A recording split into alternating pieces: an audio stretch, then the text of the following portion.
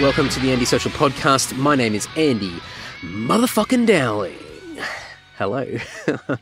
Welcome to another week, another Andy Social Podcast episode. Thank you so much for tuning in. This episode is a little bit of a mindfuck. It's a bit weird. It's a bit out there because the person that's editing this intro and this episode is this week's guest. It is TY. It's Tim Yatras. And for those of you that haven't been playing along with the life of Andy Dowling or the life of Lord or the life of whatever else, TY was the drummer in Dungeon and the drummer in Lord for a fairly significant period of time. He's played on a whole bunch of different releases over the years, and up until recently was also doing a lot of session work for Lord as well, even though he left the band quite a few years ago. So TY is still a very big, integral part of the band and helps us out with a whole bunch of different things. And both Tim in our band, LT, myself, we do a lot of work on the side with TY and a whole range of different things, and one of them being that TY edits this podcast. So hello, TY. So I thought I'd catch up with him because it's been quite a while since we really had a good chat, and I thought it'd be cool to do a podcast episode where we talk about not only sort of the Dungeon and Lord years, but what he's been doing since then. He is a jack of all trades. He is somebody that's dabbled in so many different bands over the years. He's played I'm not going to get them all, but Nazul, Battalion, Autumn's Dawn, Drowning the Light, Austere, Germ. I'm sure there's a bunch of others. I'm sure there's like a really obvious one that I've completely forgotten. But anyway, sorry, TY, you can add that in. Just throw a random voice in there and just fill in the gaps. But we caught up at TY's new little studio that he has up in Brisbane. He relocated to Brisbane several months ago with his wife, and he's just getting started with getting the foundations of his business up and running up there. And he's really sort of dived into the audio engineering sort of field and doing a lot of production and just some really interesting work. He not only does a lot of work for bands and people like myself doing podcasts, but he is doing a lot of weird stuff with a lot of weird clients, and he touches on a lot of that. But yeah, I'm going to stop crapping on. This episode is got so much crapping on. We shit on Matt Bell, who was a previous guest of the podcast, episode, 99, 98, 99? 99, I think. So sorry, Matt. We just shit on you constantly throughout this whole podcast episode. This is a lot of fun, a lot of tongue-in-cheek, a lot of just great banter backwards and forwards. TY is just one of those really good guys that you can have a great conversation with, shoot the shit, and just take the piss and have a lot of fun. So a lot of cool things in here, a lot of stuff that you may not have known about TY over the years. So hopefully this might be some interesting little stories along the way and whatnot. But the most important thing is this is a lot of fun. This is a really, really cool episode. So everything that TY is involved with in his projects, his bands, I'm going to have this monster list over at andysocial.net in the show notes. So go over there, check it out, and you'll be able to contact him, especially if you want to utilize any of his skills in the future. So, okay, enough. TY, let's wrap this up. Let's kick into this episode with, well, it's you, TY, Tim Yatras. Who would have thought, 12 years ago, I'd be sitting here with my little notepad to ask you questions about your life. It's like a VW notepad, no less. Yeah, only the very best. Tim Yatras, this is your life. Anyway, fuck it. We'll just wing it. All right. How you doing? Are you recording? Yeah. Did you record all that? Yeah. How's that banter? Yeah, that's why everyone, when I edit your podcasts, it's always like all this stuff at the start, and the people are like really confused. Like, are you recording? And you're like, yeah. Yeah. And I'm like, oh fuck. That's all the hot shots in the United States do that. So I'm like, I've got to follow them. Yeah, exactly. Yeah, thanks for having me over in Brisbane. It's all right. Your hometown. My hometown. Back to your land, back to your people. Yes, I've already waved at a bunch of people coming here. They didn't know who I was. But how long have you been living in Brisbane for now? It's only been a few months, isn't it? July, 4 months. You got a unit here. And I was up here a few months ago. We attempted to do a podcast, but we just got drunk instead. seemed like the better option at the At time. the time, it seemed to be the natural progression. Yeah. We decided that we're just going to do it in unison this time. So we've got some beers out, and we're sitting in your studio. You got this mad setup with this unit that you've got, where you've got this underground little labyrinth of Bunker. yeah, that's the better word. And it's cool. Like last time I was here, there was nothing in here at all. It was just a empty room with some tiles and a couple of your desk, and that's about it. Now it's got, as you said, like as of like a week ago or a few days ago, now you got like a bit of extra insulation and acoustic apparatus. Yeah. Sound dampening panels. I don't know. I don't even know the word for them. But anyway, I think when most people make a room for recording, the point is to make it have like a really good characteristic sound and what, like unique? Yeah, like wooden floating floors and there's just like if you go in there and you fucking hit an acoustic guitar in there, it sounds like magic. I'm like, fuck that. I was waiting on where this was going. I'm going to make this dead as fuck. Yeah. So this room just sounds like nothing. So whatever is recorded in here, or when I listen back to something in here, it's just nothing. It's just the true kind of sound characteristics. Whatever's being put out is what's being recorded. Exactly. It's not being messed with. Yeah. Any ambience in the room or exactly. It's not Abbey Road or anything. It's Erneton Street. There's no Tim Yatras vibes. No, at least in the room anyway. I mean, it's a good thing because the drier shit I get, then the more I can just add later. Have you been getting many people in here since you've moved in, or are you still sort of just? No, not in here because I didn't want to put the word out until I had everything done. Because the word's out now. Well, in a couple of weeks, but.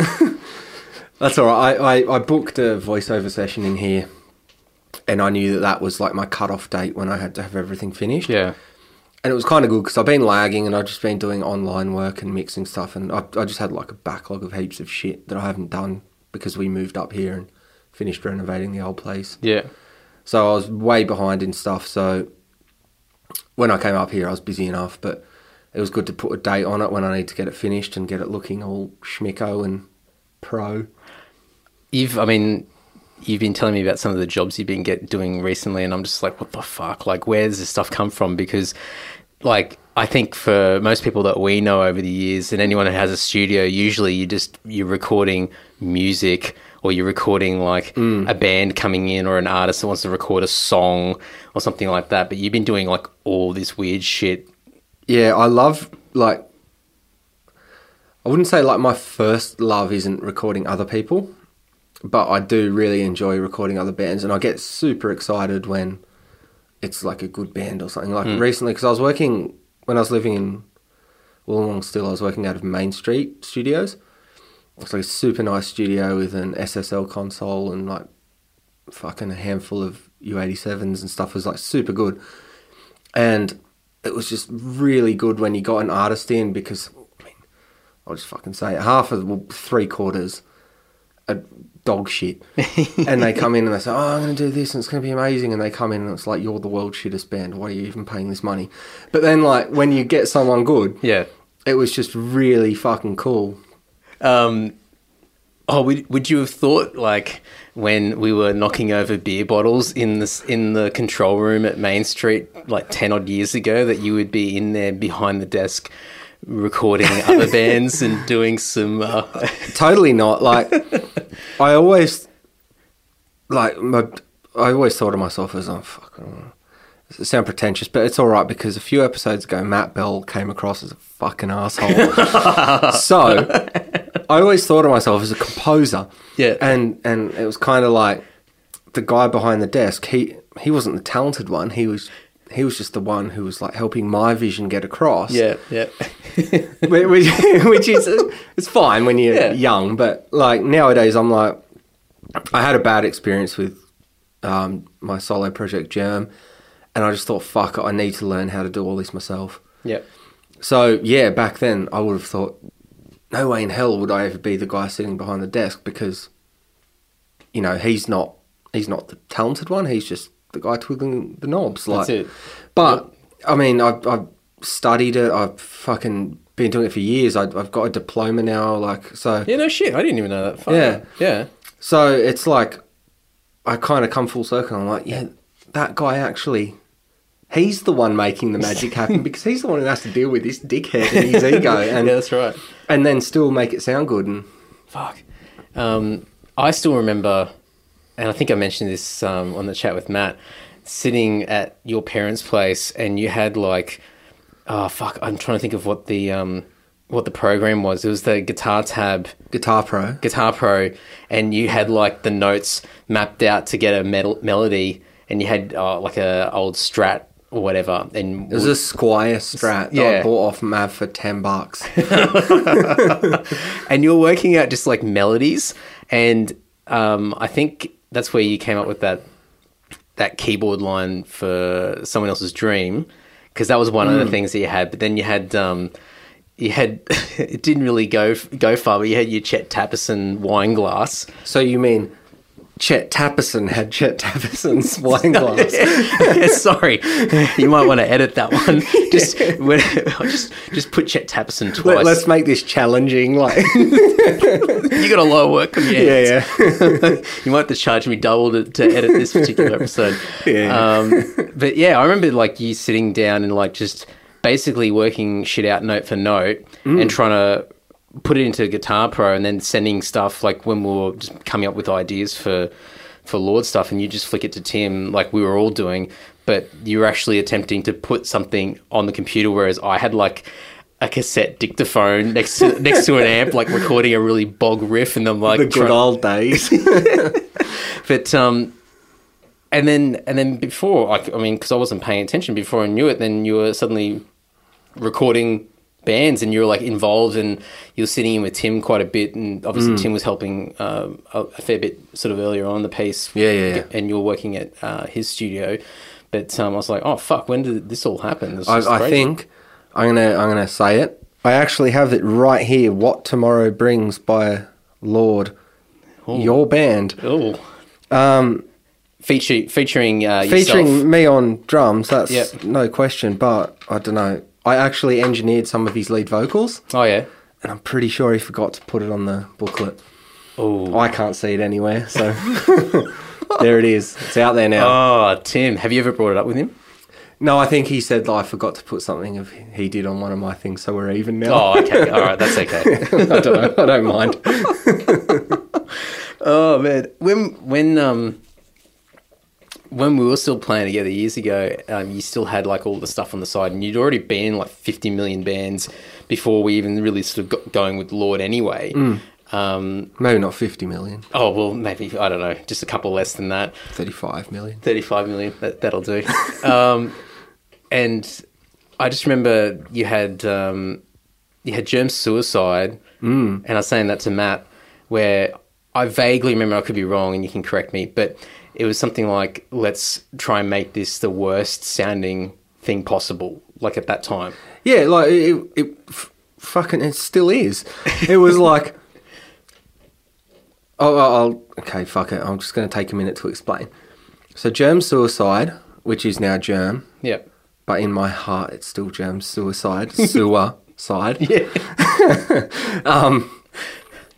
It was originally like, I just wanted to make basically like really emotional and great music that sounded like fucking shit. Yeah. Like, I want people to work for it. Like, so you have to listen, and there's melodies hidden because the guitar tone was like, I'm pretty sure the original Germ guitar tone was like, we just kept cycling through things and tweaking with them until we found something that just sounded utterly terrible. And I was like, that's it.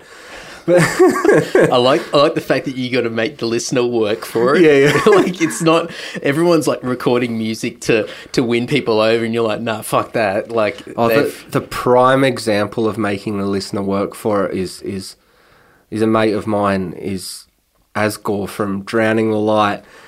And Drowning the Light is like the worst sounding. Like, he still has, I don't even know how he records. I broke a string on his guitar in about 1999, and I don't think he's replaced it yet. So he just makes do without that string. And it's like a shitty Casio keyboard and stuff. And but the production's super bad, and it's like there's this mystique to the music. So your brain kind of, I'm sure there's a psychological thing behind it, that your brain kind of creates melodies that aren't there. You're putting things in there. Yeah, exactly. Yeah. So it's almost like what he doesn't play is what you hear, like, because it sounds so fucking shit that... And a lot of that stuff, like a lot of the black metal stuff, it's got that repetition in it as well. So after a while, like, yeah, absolutely. If you've got like a riff that just goes for like, I don't know, 10 minutes and it only varies, like, if anything, like just slightly. Back in Austin, we had riffs that went for like 20 minutes. One riff, 20 minutes. But you start to, I mean, it's like hallucinating. You start exactly. to... It's like a trance-like state. It's the same thing as one thing I'm doing now. I'm sure you probably want to touch on this later, is like guided meditations and stuff. Yeah. And it's exactly the same thing. It puts you in a trance-like state. So you're not actually listening to the music anymore at a certain point. It's just there and it's subconscious. And it's the same thing with ambient music, with meditations, with stuff like that. And with repetitive black metal.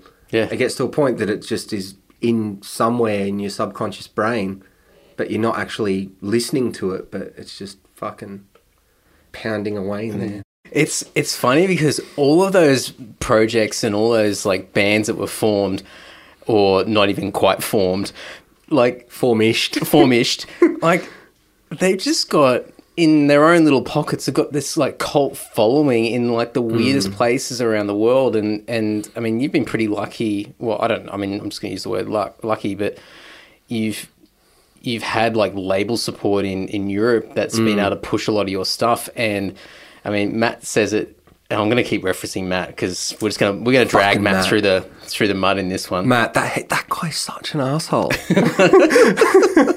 He probably will never listen to this episode. Yeah, that's how much of an asshole. No, he'll listen to about 3 minutes of it and then he'll do something else. He'll give up. Yeah, because he's got ADD. Totally.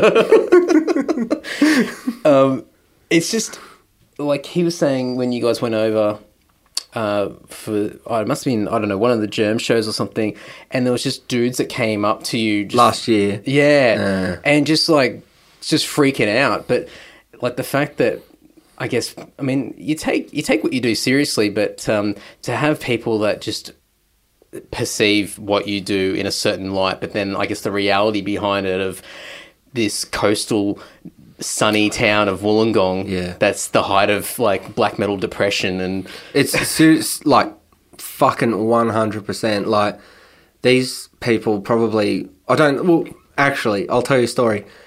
I had not a mate, just this guy that was like on my Facebook friends. He was from South America somewhere. Okay. And he played in a black metal band, and his like metalcore band, like trendy, like the Artie's Murder type metalcore thing, was touring Australia, and this was 4 years ago maybe. And he just thought, like, he was a massive fan of Ostia, and he thought Ostia would, if Ostia are big in like Guatemala, is that in South America? I don't know, like whatever, some country. Yeah. He's like, surely in Australia they'll be massive. So he went into got to Sydney, and the first thing he did is he went to Utopia. Yeah. And he went, just give me like Ostia's discography. And the guy was like, who? He's like, like the black metal band Ostia. And the bloke at Utopia's like, mate, go look in the A's, but I don't think we've got any of that. Like, so anyway, he contacted me on Facebook or whatever it was, and he's like, oh man, I don't have this. I can't even remember what the question was now, but anyway, so he ended up contacting me, and I just said, I was kind of moved by it. His band got fucked around by the promoter and stuff, so I invited him down. He was playing in Sydney, and they had a night off, and I invited him down to Wollongong when I was living down there, and just said, look, mate, come down, we'll go for a beer, we'll get something to eat, and fucking why not? So he came down, and he was like freaking out. He's like, oh my God, Tim, like from Austin and Germ and stuff. Is he like taking heaps of photos and just... I don't know, but he's just like, yeah. He's like, oh, my bandmates thought you would murder me because like you're a black metal musician living in a cave. I'm like, mate, we're at a pub overlooking the ocean having like a beer and a fucking chicken schnitzel or something. Like, what are you talking about? I'm wearing thongs. Yeah, exactly. And yeah, but I don't know. This may not be the question you originally asked, but I do think that people's preconceived notions are completely different to reality, especially with the Australian scene. Like, it's just such a mindfuck because, I mean, and having a label in Europe that's like putting it out there, and obviously that was it, labels. but you were right. You're on the money, like about the perception of it all, because having the label there, and obviously your artwork and the music itself, of course, but it's being pushed out there. And I don't know. I mean, you have dudes in Australia that take a lot of this stuff seriously, and they're pretty diehard and borderline psychotic. And oh fuck, I'm gonna lose my train of thought all through this now. You get these diehards who they live and breathe whatever genre of metal, and especially from the extreme scene with black metal and whatnot. And so they just take it seriously. It's just, and so, yeah, their vision of you and I guess the way that you're on stage and your, like the persona that you put out on stage as well, and the art and the music and whatever, I guess for a lot of people, the imagery around that makes you look like this mysterious guy that lives in a cave. And you call yourself Sorrow, and you know. Sure do.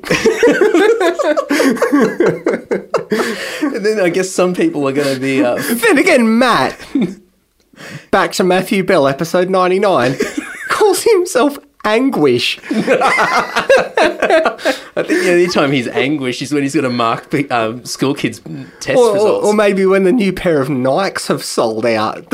Like... Oh, poor Matt. Don't edit that one out. I won't. No, they can stay in there. In fact, I'm going to have a lead up and a filter sweep, and this is just going to be a centerpiece of this. Oh, yeah. Here's the highlights. Do a preview. We'll do a preview for the episode to come, and there'll just be a Matt Bell highlight reel that goes through it. So, all right. So while I'm on the topic of, I guess, Europe and I guess over the last few years with all the different things, like different projects, and obviously Germ's like the main, well, appears to be the main one. Yeah. But and then you have a bunch mainish. But has it always been through the same label that all of your stuff's been pumped out? You've had a couple of different. No, the Ende Ostia is with a label called Eisenwald, a German label. Yeah, and he's the bloke who runs it, Nico. He's a really nice guy. Like Agalock signed to him for their last album. Now John's new band, whatever the fuck it's called, is like John from Magalock. Yeah. He signed to Eisenwald. But I signed to Prophecy. Oh, is this who you're on now? Yeah, Prophecy. So anyway, Prophecy was after the Grief album in 2013 for Germ. I contacted Prophecy about another project I had at the time, and they said, no, we don't want that, we want Germ. Yeah, right. And I was unhappy with Eisenwald because of various reasons that I won't get into. Yeah. And so I just went, yeah, sweet. And I signed to him for 4 albums, of which I've delivered 1. Second may come. Beyond that, and it's anyone's guess. But yeah, so it was. But they're a really good label. Like they have like charting bands. Like Alcest would be their biggest seller. They've got Arcturus, who were just out in Australia for a tour recently, and yeah, they're a really good label. And yeah, is it both labels, or because I've got a bunch of the releases, but they might be, I don't know whether they're on the old label or on Prophecy, but the artwork and like the packaging's crazy, but it might like. I don't know what sort of, how that works with you guys. Like, do you guys have to take a bigger fucking, or a less of a cut if they're pumping more money into like digipacks and all these extra vinyl variations? No, with Eisenwald, I don't know. It's kind of like black metal is probably one of the few genres where people still buy physical. Yeah. And it's like, I guess you have to give them something, give them a reason. Like, why would I buy like a fucking, what do you call it? Jewel case fucking CD with like a fold out cover with no information in it like the old days. Like, so kind of the prettier and the better you can make the physical, the more. sales you'll get. So it's like, yeah, like with Prophecy, it was, I just fucking say, it was a nightmare. They wanted like an art book with all this shit. I had nothing. Like me and my mate tried to like come up with this art book, and they wanted like I think it was 72 page, like 48 by 48 art book. I'm just like, I can't do that. Like how? I've got like 4 photos and 1 drawing. Like, what the fuck do you want me to do? But would they? So they just put it all on you to say just fill the pages, like exactly. Find your own artist or and all that shit, and then say, oh no, that's not good enough. You need to do something better. But but yeah, I don't know. I like it. What the kind of ethos behind it is really cool. Like, give something special and charge $50 for it or whatever. But it's like you can pay $10 for a download, and what do you get? You just get some fucking MP3s. Yeah, that's right. Or you pay $50 and you get a free download, a fucking CD, a bonus track or 2, a nice book you can flick through with photos and glossy pages and shit. So I don't know. I think it's good. I was pretty impressed. Like, it might have. I don't know what. I know Autumn's Dawn. That had like this crazy digipack fucking booklet thing, this white thing. That was with Eisenwald. Yeah. Okay. That we had, like, the artwork was me and Matt went to Wollongong Botanical Gardens. Ooh. I just took pictures with my phone of like stuff and like arty ones with the sun shining through like trees and shit. And we made the booklet out of that, and it turned out really good. But when Nico wanted to like a special edition, he's like, "Need something special. Like, it can't just be that artwork printed on cardboard." So he got a guy to do wood carving of like a fucking nature scene or something, and then put it on like heavy set cardboard. And that's crazy. Yeah, and it was like the fucking most amazing artwork ever. It looks incredible, and it was like I don't think it was that expensive either, because I remember actually now I ordered that and I got the 2 vinyls with so there's a white vinyl and I think just the normal black, just standard vinyl. The first EP, yeah. Yeah, and I remember you messaging me saying like I ordered it.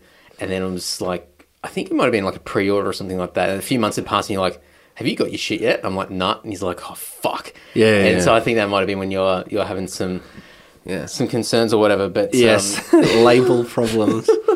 But, oh man, I was so impressed with the packaging. But I've seen that across all the stuff that you've been releasing. It's like just, and I don't know if that's just that, as you said before, it's that genre of music with sort of extreme metal, black metal, where you need that sort of tangible, limited edition, unique, special product to sort of... Well, you need something to sweeten the deal. And I liken it to, like, all throughout the 80s and 90s and 2000s and the Japanese market. It was cheaper for them to get an imported version of an album than to buy the Japanese press. Yeah. So what's the answer? They put a Japanese bonus track on it. That's right, yeah. So they would pay a couple of bucks more to get a special track. So it's kind of the same thing. You pay a couple of bucks more and you get, instead of just the digital files, you get a really nice package that you can fucking put on the shelf for. That's it. Especially if it's like limited as well. People like they'll treasure that stuff. They'll spend the money. You know, just to say that they've got it, and it's not something that people can freely get later on down the track. I remember with Agalog, it was like years and years ago when they first sort of got started, or it was around Pale Folklore.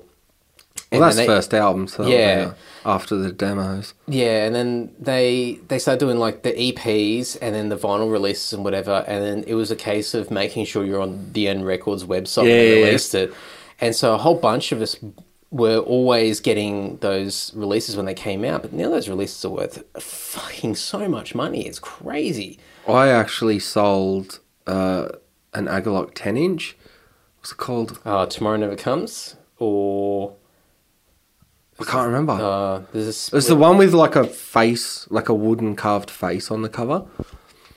Either way, I sold that on eBay for fucking shitloads. Like Tomorrow Never Comes, maybe. Yeah. And I felt like I put a starting price really low because I'm like, I paid $20 for this. I sold that one a few months ago to a dude in Korea for $300. Yeah, it would have. Yeah, it's just insane. Like, just crazy. Like, and anyway, that's another reason why I'm selling that. Different reason why I'm selling that stuff. But yeah, like, it's just so sought after and so hard to get. And I guess, you know, with stuff that people release now, if people sort of think ahead and they go, oh man, I really want a piece of this, and it might be, well, I'll buy it for an investment opportunity and make some money later on. Or it's a case of I get to own something that a lot of other people will wish they had. Yeah, or for me, back when we got all that shit, like the Agalock stuff, I was like young, I was like 17 years old or something. Yeah. It was just like, fucking A, I'll save up my whatever. I don't even know how I got money then. How do you get money when you're 17? Oh, I don't know. Anyway, I had to save up money that was coming from somewhere and buy something. It was just because I wanted it, because I fucking loved it. And it was not like now, you couldn't go on the internet and just stream it. No. Like, if you wanted those songs, you had to fucking buy them. Yeah, yeah. That's it. And at the time, it's just like, I want that because I know that it's within an hour or within a few hours, it's going to be gone and I'll never get a chance to buy it ever again. Exactly. And I mean... And nowadays, if something like that happens within 4 minutes of it being released, it's up on YouTube or whatever, the torrents, like, so you can just listen to it. But back then, that's like, fuck that. I've got it marked in my calendar that I need to pre-order this fucking Agalock vinyl, and you'd be up at like 1 o'clock in the morning or whenever, like for the American time of when the M was gonna open up that order or whatever it was, and you're just like, oh man, got to get it in. Then you're messaging everyone else on ICQ or I never MSN. Used that. Oh, it's MSN, MSN, not ICQ. Messaging everyone, just saying, oh yeah, I got it. Did you get it? Nah, fuck, suck shit. Yeah. That's that's cool. Oh, yeah, so we went off on a tangent for like, I don't know, fucking 20 minutes, but I was going to ask you about some of the weird stuff that you've been doing. Yeah. You like how I did full circle? Yeah. I don't know if it's full circle, but it was a semicircle. Semicircle and then... Back down. A diagonal line. It's like, so you got this guy coming in... shortly, who's going to be doing, as in like in the next few days, not like in the next few minutes, but who's doing like he's coming in now, so we better wrap this up. And we're done.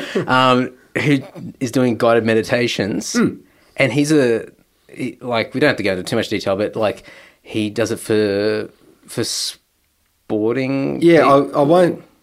Oh fucking! I probably should have checked beforehand, but I won't mention his name in case he isn't.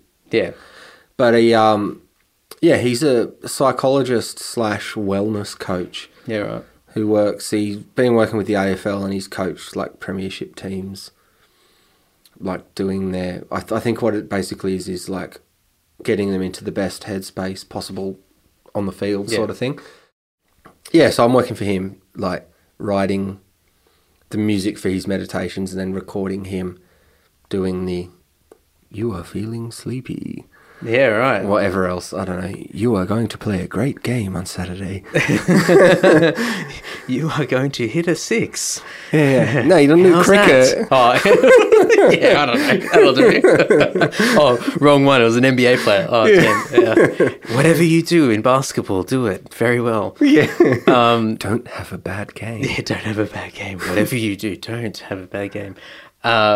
That's pretty fucking out there. Like, okay, so you're writing music for that, or like, do you call it music? It's like this ambient. It's music. It's like a lot of it's frequency based. Like, there's like concert tuning is 440.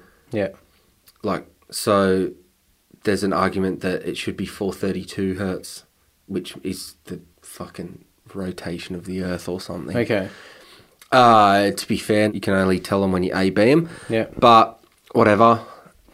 And there's other frequencies. There's things that help study 528 and all this kind of stuff. And I incorporate that as binaural beats, which is like one side is moving at a certain like wavelength and the other side is moving at a different one. And you divide those in the brain and it creates a thing. Fuck, you thought this one out. Oh, yeah, I'm giving a really shitty explanation. That's but anyway, I'm impressed. Like, there's stuff like that. So it's all these psychological things that are meant to do. And I don't know if they do or if they don't, but it's very easy to go onto a computer and I was just going to say, do you just whip the keyboard out and just fucking go? I do. Like this old bad boy, this old Casio. That's why I record everything because I don't like weighted keys because I'm a shit pianist. So as soon as I have weighted keys, I play really inconsistently. But Well, learning from Chet Tapson, I mean, you can only... Yeah, I'm used to clicking a mouse. Yes. Not... Anyway. But yeah, so I do it on that, and then I'll add the processing afterward or whatever. And yeah, so it's all about that. And fuck. Either way, like what I'm doing is like long pieces that start off with not much. Yeah. And sort of gradually... builds? No, they end with even less. Oh, really? Okay. So it's like a meditation, like he will talk and then it will get less and less and he will talk less and less and they will go into a meditative state and Oh, okay. So at the end he brings them out of it. So you're almost starting, not that necessarily it's a peak, but I guess it's a peak in that track where you're starting off because they're alert. Exactly. And their mind's in a million different places as we normally are when we're distracted and whatever. Exactly. And then you will take them away from that and get to the point where they're just basically probably daydreaming and the music is just subliminally kind of there. Yeah. Oh, wow. Fuck. Might have to get that guy on the podcast. Yeah, you should. Pretty out there. Fuck. I'll hook you up. You've also been doing some other, like, odd stuff. I do heaps of weird shit. Yeah. But you were doing, you said the other day or the other week about you were doing something for, I'm going to fucking butcher this, some Korean fucking movie or Oh, I know what you're talking about. That's going back a little bit, maybe a couple of months ago. Yeah, it's going back a few months. It was an Aussie bloke who lived in Thailand, but he shot a movie in Dodgy already. In Kenya. All right. With Kenya's like best actress, who is I don't know. I was trying to think of something witty then. Just some chick. Yeah, there's nothing witty to say without sounding racist. Sorry. Anyway, so it was with this African bird. Is Kenya Africa? Or like, are they an independent thing? Do they say we're not African, we are Kenyan? Oh, I don't know. But probably. I think they're on the continent of Africa. Well, so yeah, but I mean, it's probably not as clean cut as that. Maybe it's a little more complex. I don't know. Anyway, Kenyan chick. Yep. Anyway, so I was. Fuck it, I'll tell the story. Yeah, tell it. So there's like many ways to get work online. Yep. And I ended up getting contacted by this guy to fix his movie. He used local crews in Kenya and their gear was shit. Half the time wasn't working, so all the audio was really inconsistent. Like the footage was good, but the audio was just fucking all over the place. So he had someone cut it up like a video editor. But what he ended up with, he just wasn't happy with the audio because every scene it would cut to and it would sound completely different. Yeah. So anyway, he would he sent it to me. He sent the shit to me and just said, "Can you make it sound consistent? Can you make it where you can't hear what they're saying? I can hear what they're saying.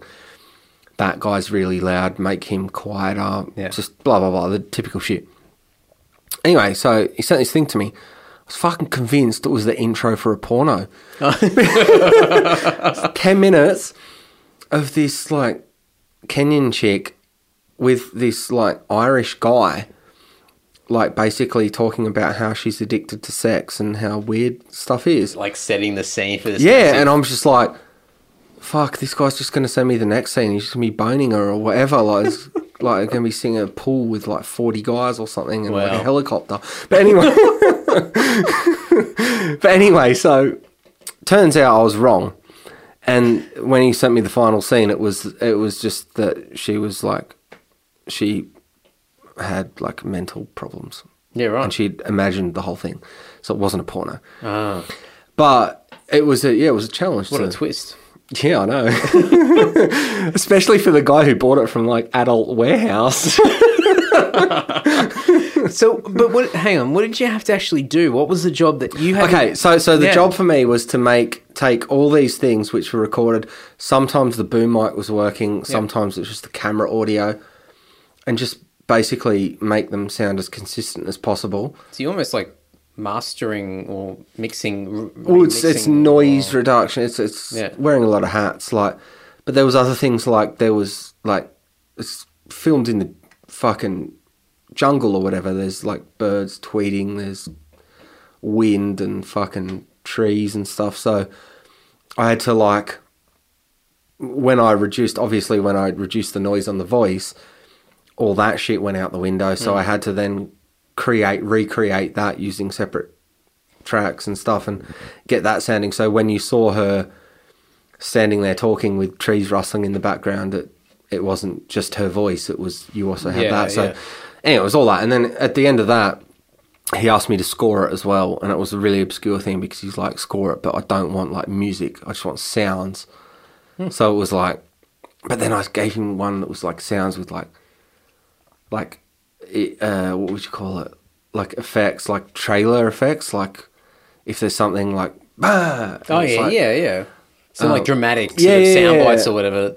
And he's like, no, that's too much. I don't want that. So I just did like subtle kind of like swells and stuff of like, would happen. And he liked it? Yeah, it ended up being great. And I mean, it sounds like shit, but like if people heard what I got to work, I can't even remember the name of the fucking thing, so they can't even search it. But obviously from what it was to what it became, it was a dramatic improvement. Much better, and it was months of work. Yeah. Like to get it happening. But was it worth the money that they paid you to do it?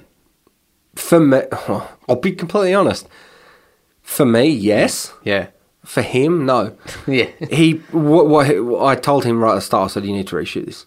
Like, or you need to go into a studio and re-record the audio. But his budget didn't allow it, so wow. We just made the best of what we had. But how'd that guy find you?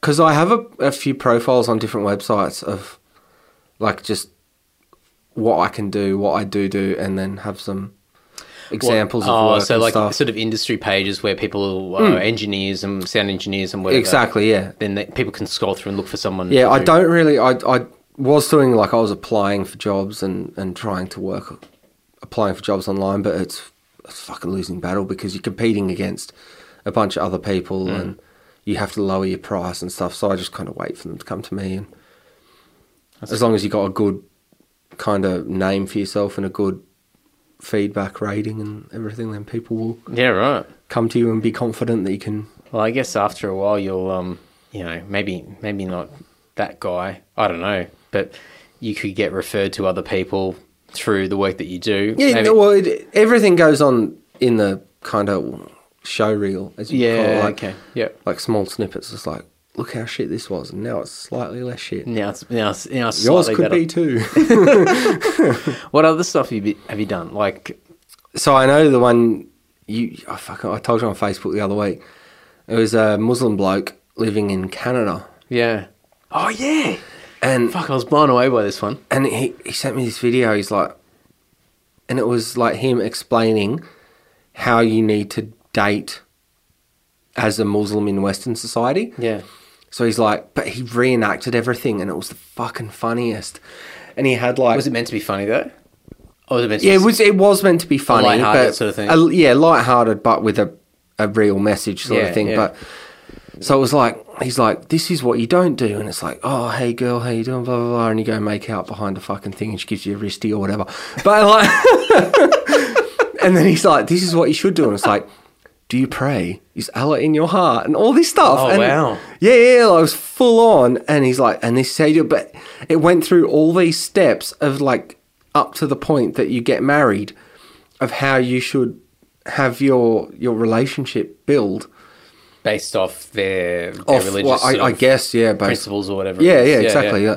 But he's like, obviously it's not the same dating if I'm a Muslim in Canada and I'm dating like a Canadian bird. Yeah. She wouldn't have a fucking clue how it's meant to go. So you gotta ease your way into it. Yeah, but it was really fucking.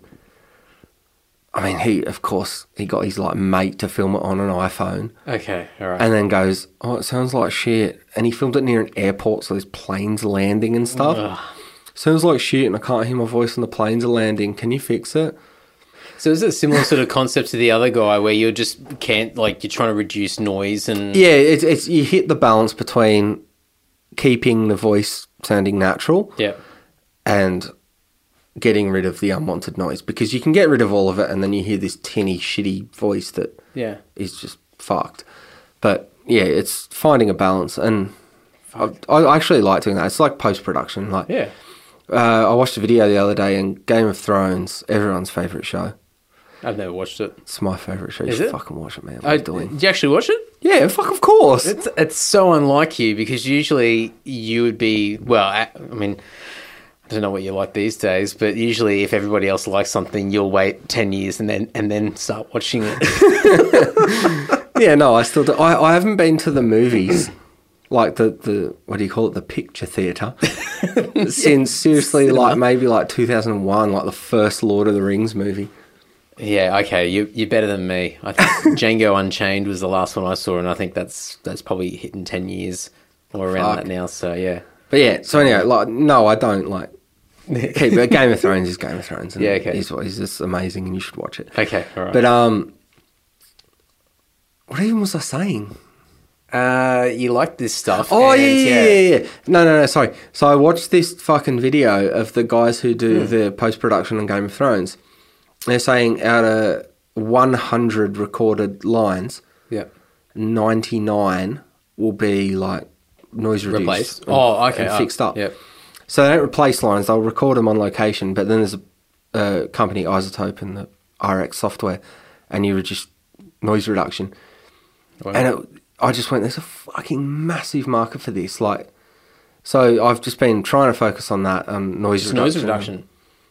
Well, what a fucking niche, though. It is, but on these podcasts, one of the very first things I do, like I've got a template set up where I run it through some buses and shit, and they're compressed and EQ'd and stuff, is I'll find certain, because they're recorded in different places. Oh, well, just use mine for an example. Your what? My podcast. I am using yours, but you're always recording them in different places. So there might be different, like, weird background noises that are shit. So I don't want to get rid of them because it would just be weird if everyone was just you and a guy talking. Yeah. So you want ambience and you want shit in the background, but I'll find things that are distracting and just get rid of them. So that's, I do it on this all the time, like, and on your intros and outros. I know, because there's always a bit of shit in the background. There's always like crackle, like the like the voice pops and your tongue moves and there's saliva on the tongue and stuff. So there's always a like all those sounds. Well, not that, but all those type of sounds. So I just get rid of them. Yeah, nice. Okay, there you go. Oh man, it's amazing that like such a specific niche thing can be, I mean, it can be so lucrative because I guess now, like, I mean, even just looking at podcasts are popular anyway, but just when you're looking at, as you said, like TV, movies, I don't even know what the format is now, like Game of Thrones, what's that? What's it classed as? Well, I guess it's a TV movie? Series? Or a series or whatever it is. Anyway, but, I mean, there's just, the opportunities there would be massive. Because more and more people, it's easier for people to film shit. It's easier for people to record stuff, to do this podcast and all that sort of stuff. So the more that people have got access to this sort of shit, the more they're going to need people to make them sound better than what they are. Exactly. Yeah. So I'd like to say I'm getting into this thing at the right time. But you had episode 98, was it Cusack? Yes. Yep. I recorded with him, like, fucking YOLO and Damo and Darren. Like, love it. Damo and Darren especially, he's like the fucking funniest. But especially you being local, like, that station's not too far down the road from... Yeah, and the second episode's at Unanderra Skateball with, like, West Leagues Club in the background. But anyway, so, I did a couple of sessions with him earlier in the year, and he's phenomenal, but I went back and listened to his older stuff, and there were little things that bugged me. Like, you could hear that it was, like, maybe it's being pedantic, but it's Damo and Darren talking to each other with their banter, fucking you fuck, quit, you cunt, whatever. But you could hear that it was recorded in a studio with a good mic and in a controlled environment. So I went back, and the stuff that I recorded for him, I got rid of the clicks and pops and gave it an ambience to make it sound like it was in where the thing's set, sort of thing. So it's a Foxtel show. I don't know what it's called. Did he talk to you about that? He was telling me about it, but he didn't. Oh fuck, maybe he did tell me. It was sort of he threw it out in passing, but I can't remember what it was. But he said he was doing stuff for Foxtel. So anyway, at some point, I had to sign disclosure forms and shit for it. So at some point, this Foxtel show is going to come out, and I'd like to think that the sound matches what you're hearing. So it's not guys at a train station who have birds and shit in the background, but with these really clear voices. It's going to be in the setting. It's going to have that what's the word? Like, I was going to say ambience, but like ambiance, and like it's just got that noise. It's that background noise. Yeah, it's well, you don't like if I'm sitting here talking to you, we're in a controlled environment. You can hear every syllable. And you know what I mean? You can hear everything. Sinclair. But if we're outside and that, you don't. Yeah. So it's just that making it sound real. That's cool. So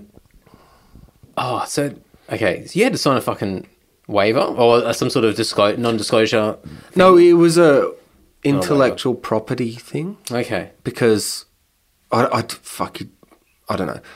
You signed it. I read it, I didn't understand it, and then I just signed it and sent it back. It's something like because I have done work on it, it's classed as my intellectual property. Yeah, right, okay. So I need to give permission for that, and I'm just like... Is that an animation series? That's... Yeah. Oh, wow, fuck. All right, it's funny. After this wraps up, I'll play you some. Yeah, cool. All right, no. All right, so... Fuck, man, like fucking Kenyan movies, guided meditations, Muslim dating. Yeah. Germ suicide. Yeah. Crazy people from Guatemala, maybe Portugal, maybe South America. Not Portugal, definitely not Portugal. Well, maybe speaking Portuguese. Well, they would speak Portuguese, wouldn't they? Maybe Spanish, I don't know. Yeah, no. Brazil speaks Portuguese and the rest of South America speaks Spanish. Is that it? Oh, well, I know Brazil speaks Portuguese. I don't... it might be another place. I've got a mate who's Peruvian who speaks Spanish. So. Yeah, maybe the majority of the place is Spanish. It's just Brazil. I don't want to sound like... Uncultured? Yeah, uncultured. I'm very cultured. Oh, okay, I'm not. I've had like 99, 100, 101. I don't know what episode this will be, but enough episodes. Let's make it 103. 103? Okay. Yeah, it's got a good ring to it. Yeah, I like that. 103. 103. We'll find another reason to link like the numbers. What's the meaning behind 103? If you add them together. One is the loneliest number. Oh yes, let's talk about it. I think I've always loved John Farnham, but I think it wasn't until I moved to Sydney and spent a week with you when I first moved down. Oh, yeah, you stayed at my house when you moved down. Yeah, until like my dwellings were ready. And I think it was only then that I really started to fall in love with John Farnham, and I must thank you for it because I think you've just pretty much been a John Farnham fan since you were a kid. Yeah, like, oh, fuck. I may be off by one or two here, but I've seen Farnsey, as of last count, 16 times. So... That's mad. Yeah, but my mum was a massive Farnsey fan, and they took me to I think it must have been the Whispering Jack tour. First went in 87 or 88, but then when it blew up, he did another round with the Melbourne Symphony. Oh, okay. Is that the one that he recorded? It would be on Classic Jack. Yeah. So that would be the first time I saw Farnsey. I obviously don't remember. It was like 4. But then I saw him again on the Age of Reason tour and the Chain Reaction tour. And what came after that? That one where he's lying down? Oh, I should even know this. No, I stopped paying attention on the Chain Reaction. Yeah, I know. There's only a couple of good singles, and I just keep thinking of the last time, but that's not. No, the last time was like one or two after that. It was another white. No, cover. there was a white cover, then there was Romeo's Heart, and then there was the last time. What was the one lying down? Oh, fuck. Anyway, whatever. Yeah, but I saw him on all those tours, and it got to the point where around the last time my parents stopped going because they were kind of over it. But I just was fucking in love with Farnsey, so I just kept going to all these tours. And then the last time tour I was there, and then like a year later when he did not the last time anymore tour. It's like, oh, fuck, better go back out again. Yeah. Oh, man. Yeah, I remember sitting that first week... staying with you in Wollongong, and we went to the fucking New Illawarra. Was I working? No. Like during the day or just No. blushing? Oh well, maybe you took the week off. I don't know, but I just remember take every week off. I just remember I just remember I saved a lot of money before I came down, and most of it was gone after that first week because it was just like I think we just went to the pub and we just drank a lot, and then we watched Ex Japan DVDs, and it was just it was a pretty good time. It's pretty good. That's about right. I remember being at New Illawarra and I think Matt was there. And it was before they did it up, and it's crap now. But when it was a shithole, I remember sitting there in the front bar, and Age of Reason came on, the little jukebox thing, and everyone's trying to do like the harmonies and the backing vocals all through it. And I'm pretty sure. What about the world? Yeah. it was definitely you and Mav, and there was a couple of other locals that were there at the time, but I think then I was like, oh yeah, Fancy's pretty awesome, and then it was just all over after that. It was just Fancy obsessed. It was pretty good. And we're back. We're getting oh fuck, they're still cold. Oh man, it's magic. The magic Oettinger. I honestly have not had one of these beers in years. I think the last time was when. Actually, I think you might have been with us. We were pushing a trolley down a street in St. Peter's going to a house party. Sounds like something we would do. We gate crashed someone's house party. I don't think we were meant to be there. Actually, I think the inn was you, and I think you knew someone was having a house party. I did. I know what you're talking about. It was, remember Mika? Yep. One of his mates was having a party. So we went. And that was when we were still living in Cronulla. So we got on the train, we had a carton of Stella, and then when we got off the... Yeah, I know. And we got... I remember having a trolley at some point as well. Yeah, we picked up a trolley from Sydenham Station and then wheeled it down the road to the house, and then they had a house where it had this like really narrow corridor, and the trolley went in the house, and then there was... I just remember everyone was smoking cigarettes, so I think everybody just joined in. I remember I was smoking cigarettes, so I was just going, what the hell? And then someone was making popcorn, and then we just started throwing the popcorn everywhere, and then I threw a saucepan at Andrew Craig. Andrew Craig was there, was he? Yeah, and it was Andrew Craig, Turner, us. Stiffy was there, wasn't he? Stiffy was there as well. I remember because before we went out... And I think Will was there as well. Will Hobson, who ended up being Whiskey William. Yeah, in the Kylie Minogue video. Yeah, I remember really early that day, as in like probably before lunch, me and Stiffy bought a case of Heineken's, like cans, and we watched the Shane McGowan documentary. A bit of inspiration. Yeah, and then like we kept pausing it to like shotgun cans, like stabbing them with our keys and shotgunning them, and then, and so by the time we went out, we were fucked. Oh, it was bad. I remember being on that train, and we pulled up to Sydenham, and we were throwing something at somebody else, and the cops were on the platform, and the other guys... I don't remember that. But the other guys got in trouble. We had all this open beer, but the cops were more distracted by the guys in the train because they were causing a ruckus, and so we got away with all this open beer that we were drinking on the train. Fuck, I don't even remember that. But yeah, I threw a saucepan at Andrew Craig's head, and it cut his eyebrow open. I remember. Yeah, and he's still pissed at me that whenever it comes up in his mind, he's quick to throw the blame at me.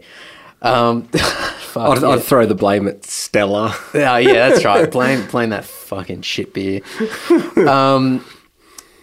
Oh yeah, so I wanted to ask you this, and I was listening back to once again Matt Bell. That arsehole.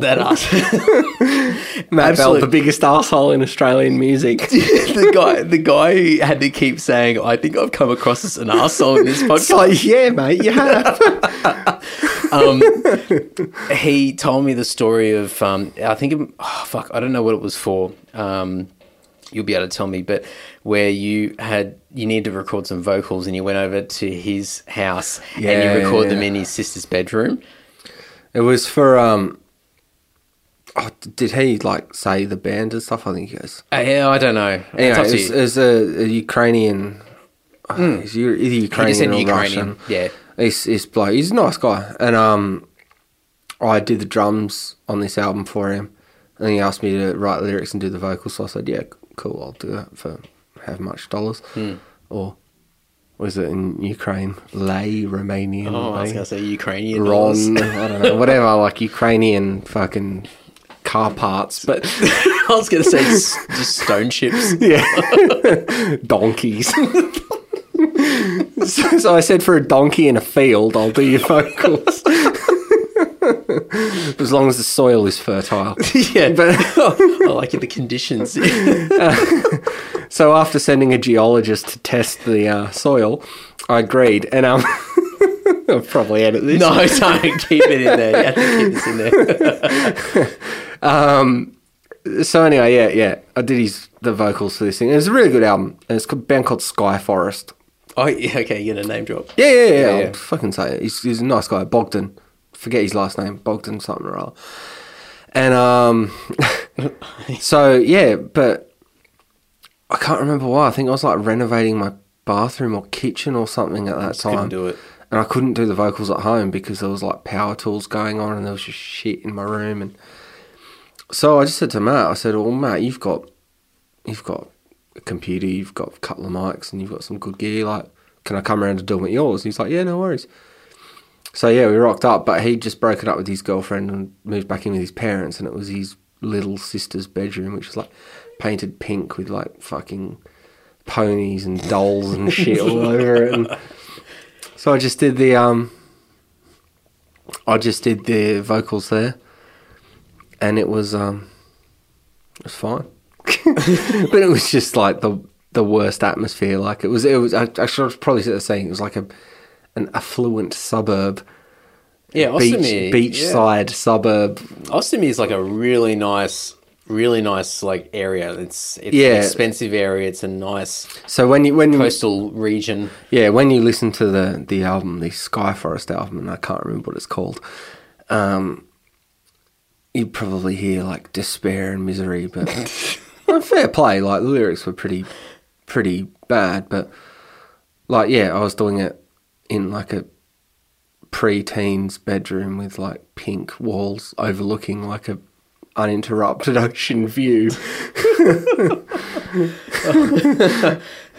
Little do those passionate. Was it black metal? Sure was. Was it like screaming? Or, yeah, it was like proper screaming. Oh, were Matt's parents home? No. Oh, I did it when they were going. You coordinated it appropriately. Yeah, we did. Oh, little did the listeners know. Well, maybe now. Nah, they won't. They won't be listening. I don't think our fan base probably wouldn't be listening to the Antisocial podcast. It was funny though because when we were in Europe last year doing the Germ Short Prophecy Fest, there was like all these people with Sky Forest patches and shit on. Oh, really? Jackets. No shit. Excuse me. And Matt thought it was like the funniest thing ever.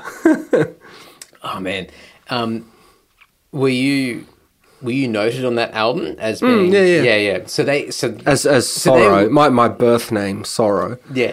No. But people were going to that to see you, and they had that patch knowing that you were linked with that as well. Fucking hardcore. There's like these Italian guys at some point that were like fucking come up and said, "Oh, can we get your autograph?" And shit. I'm like, "All right, whatever. Don't worry about it. Yeah, I'll give you my autograph. I'll take a photo." Fucking hell. Like, I'm just here sink and piss. Like, what have I got better to do? Like, but it was heaps weird at Prophecy Fest last year. Like, because Prophecy Fest was a festival put on by my label. Yeah. Or Germ's label, Prophecy. And we did a meet and greet after the concert. So we did the concert and I thought it was shit. But it turned out everyone else said it was good. So I was like, oh, sweet, cool. And we had a meet and greet like 3 hours later. But as you do, after we got on stage, I just got on piss. But so the meet and greet was like 4 hours after and I just completely forgot. And it was like at 9 p.m. or whatever, and I was just sitting outside like drinking and whatever, just having fun, and the guys from the label came up and they're like, "What are you doing? Your fucking meet and greet was meant to start 5 minutes ago." I was like, "Oh shit." So I just walked up there, sat at the table, and there wasn't pens and stuff, and it was pandemonium, and I was just like, fucking who cares? It's probably like 3 people, if that. Yeah. And because it was a cave, it just went into the darkness. So you couldn't see. Yeah, I literally thought it was just like 2 or 3 people. And it ended up being, there was like fucking like 100 or 200 people. And it took like probably 2 or 3 hours sitting there to sign everyone's stuff. And I was just like, that's fucking ridiculous. Yeah, man, that's crazy. That's like, it's such a mind fuck. Like, just after all these years to be able to, like, just from us being pissed cunts, and I guess still now, nothing's changed. But just from that to, I mean, all the stuff that you've done over the last few years is incredible. Like, and to have all these people that just are so fanatic about what you do is just, it's insane. Yeah,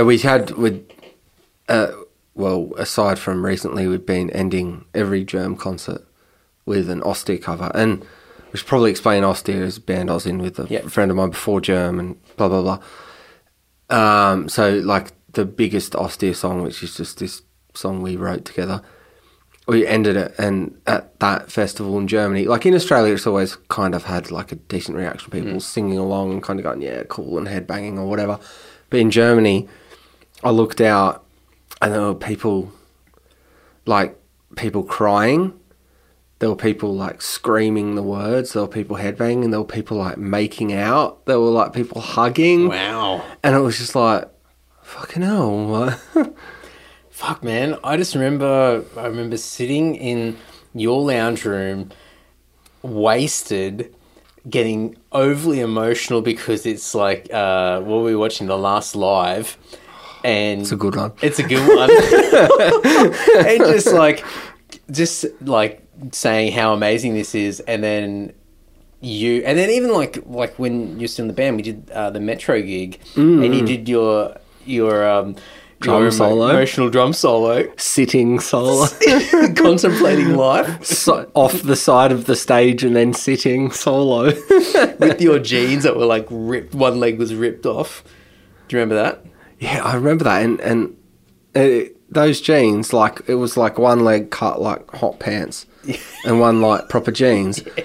But it was because I had like a rip in the thigh? Yeah. Of the jeans, and I put my foot through it when I was pissed, like when we were on tour trying to put them on, and I just ripped the whole front. So I'm like, what do? These are my only pair of jeans. Like, I'm not rich, I'm in Lord at this point.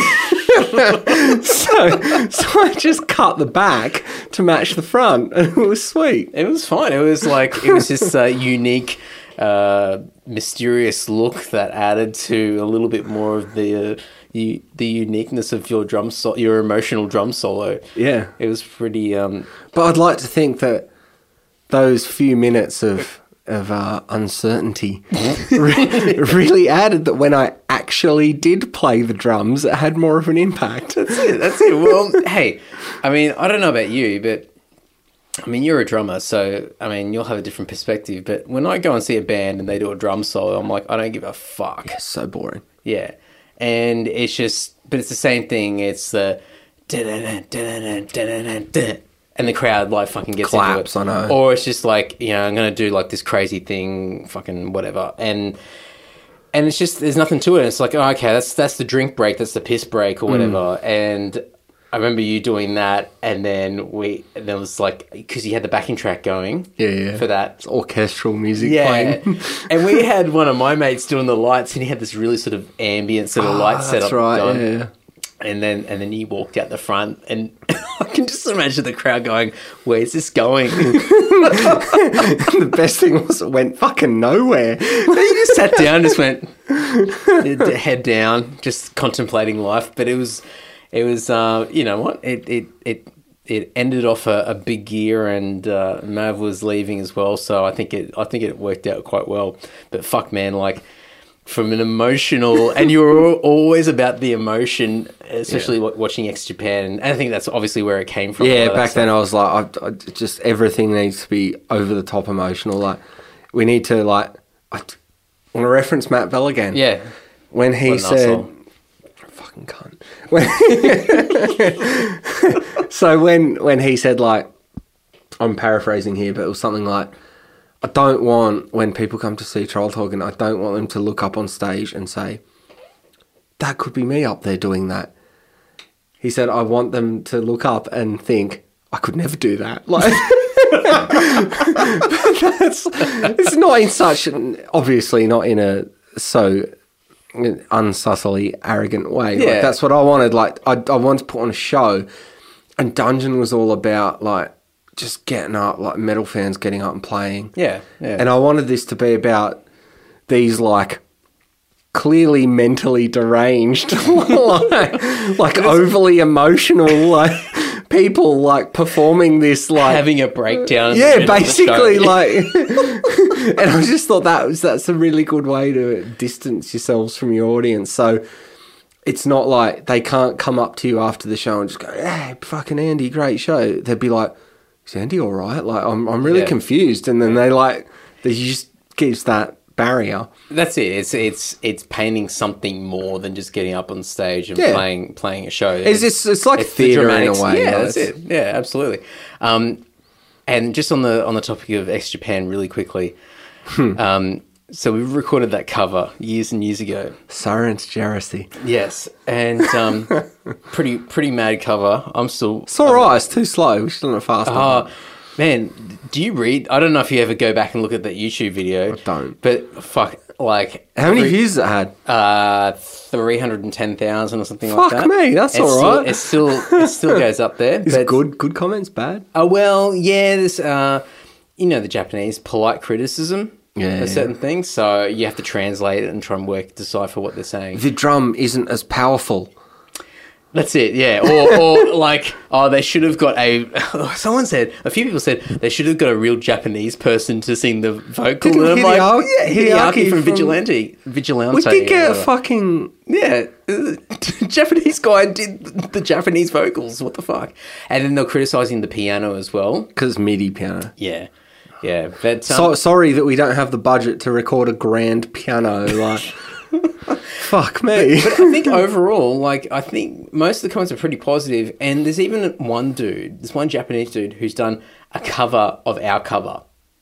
Really? Yeah, I'll send it. Wait, didn't Yoshiki retweet the Lord cover at some point, like a few years ago? Yeah. That's cool. I'll try again to do that again. That's pretty good. Oi, send this fucking thing to him. Yeah, hey mate, fucking listen to this. Yoshiki, listen to this. We talk about you for a very small amount of time right at the end. No. Right at the beginning, just keep listening. Yeah.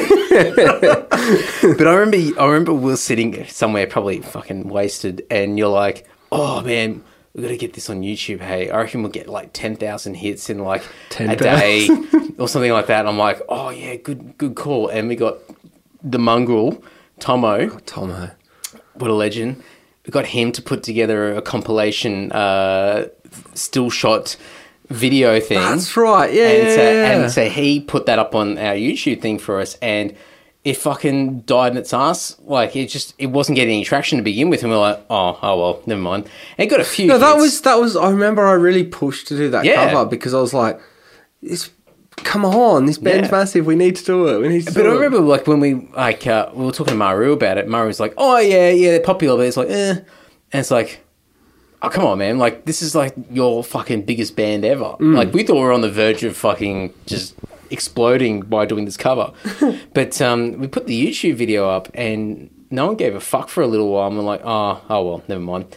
And then just steadily over however many years it's been out now, like, what, fucking 10 years? 300,000's all right. It's pretty good. Even 10 years, that's 30,000 a year.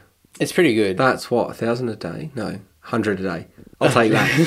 I like that. Close enough. But, and it's majority. I've checked the little stats on the video. It's mostly Japanese people who just keep fucking going back, or people finding it. So sweet. I'm going to do a retweet. I'm going to put it in the show notes of this episode. Speaking of which, thank you. You're welcome. Let's end it. All right, the end. The end. Thank you, folks. All right. Wow. Okay, I've got a few show notes to put in. Far out. Enough things that he's been involved with over the years. So everything that we spoke about is going to be over in the show notes over at andysocial.net. As with all the previous guests and episodes that I've had on the podcast. So go over there. I'm going to have all the projects, all the bands, all the work that he's been involved with. We'll see if we can add some videos and stuff in there. I'll see if TY can pull up some interesting stuff that we can add into the show notes over there. But if you want to reach out to him, if you've got any audio work that you want done or whatever, make sure you reach out to TY, and I'm sure he would be obliged to help. Maybe. I don't know. I'll leave that to him to make that decision. Anyway, enough. All right, guys, thank you so much. I'm going to wrap this up really quickly. Social media stuff, like, share, retweet, love, all that sort of stuff goes a long way. PayPal.me, Amazon, portal link, all that sort of great supporting stuff over at andysocial.net, so you can go over there. And I'll be back next week. Another episode. We're going to keep it going. Next Thursday, 8 p.m. Sydney time. That's when you find the new episodes are out. So, okay. That was a really awkward ending to this episode. Goodbye. You're ready. You're ready, social. You're ready.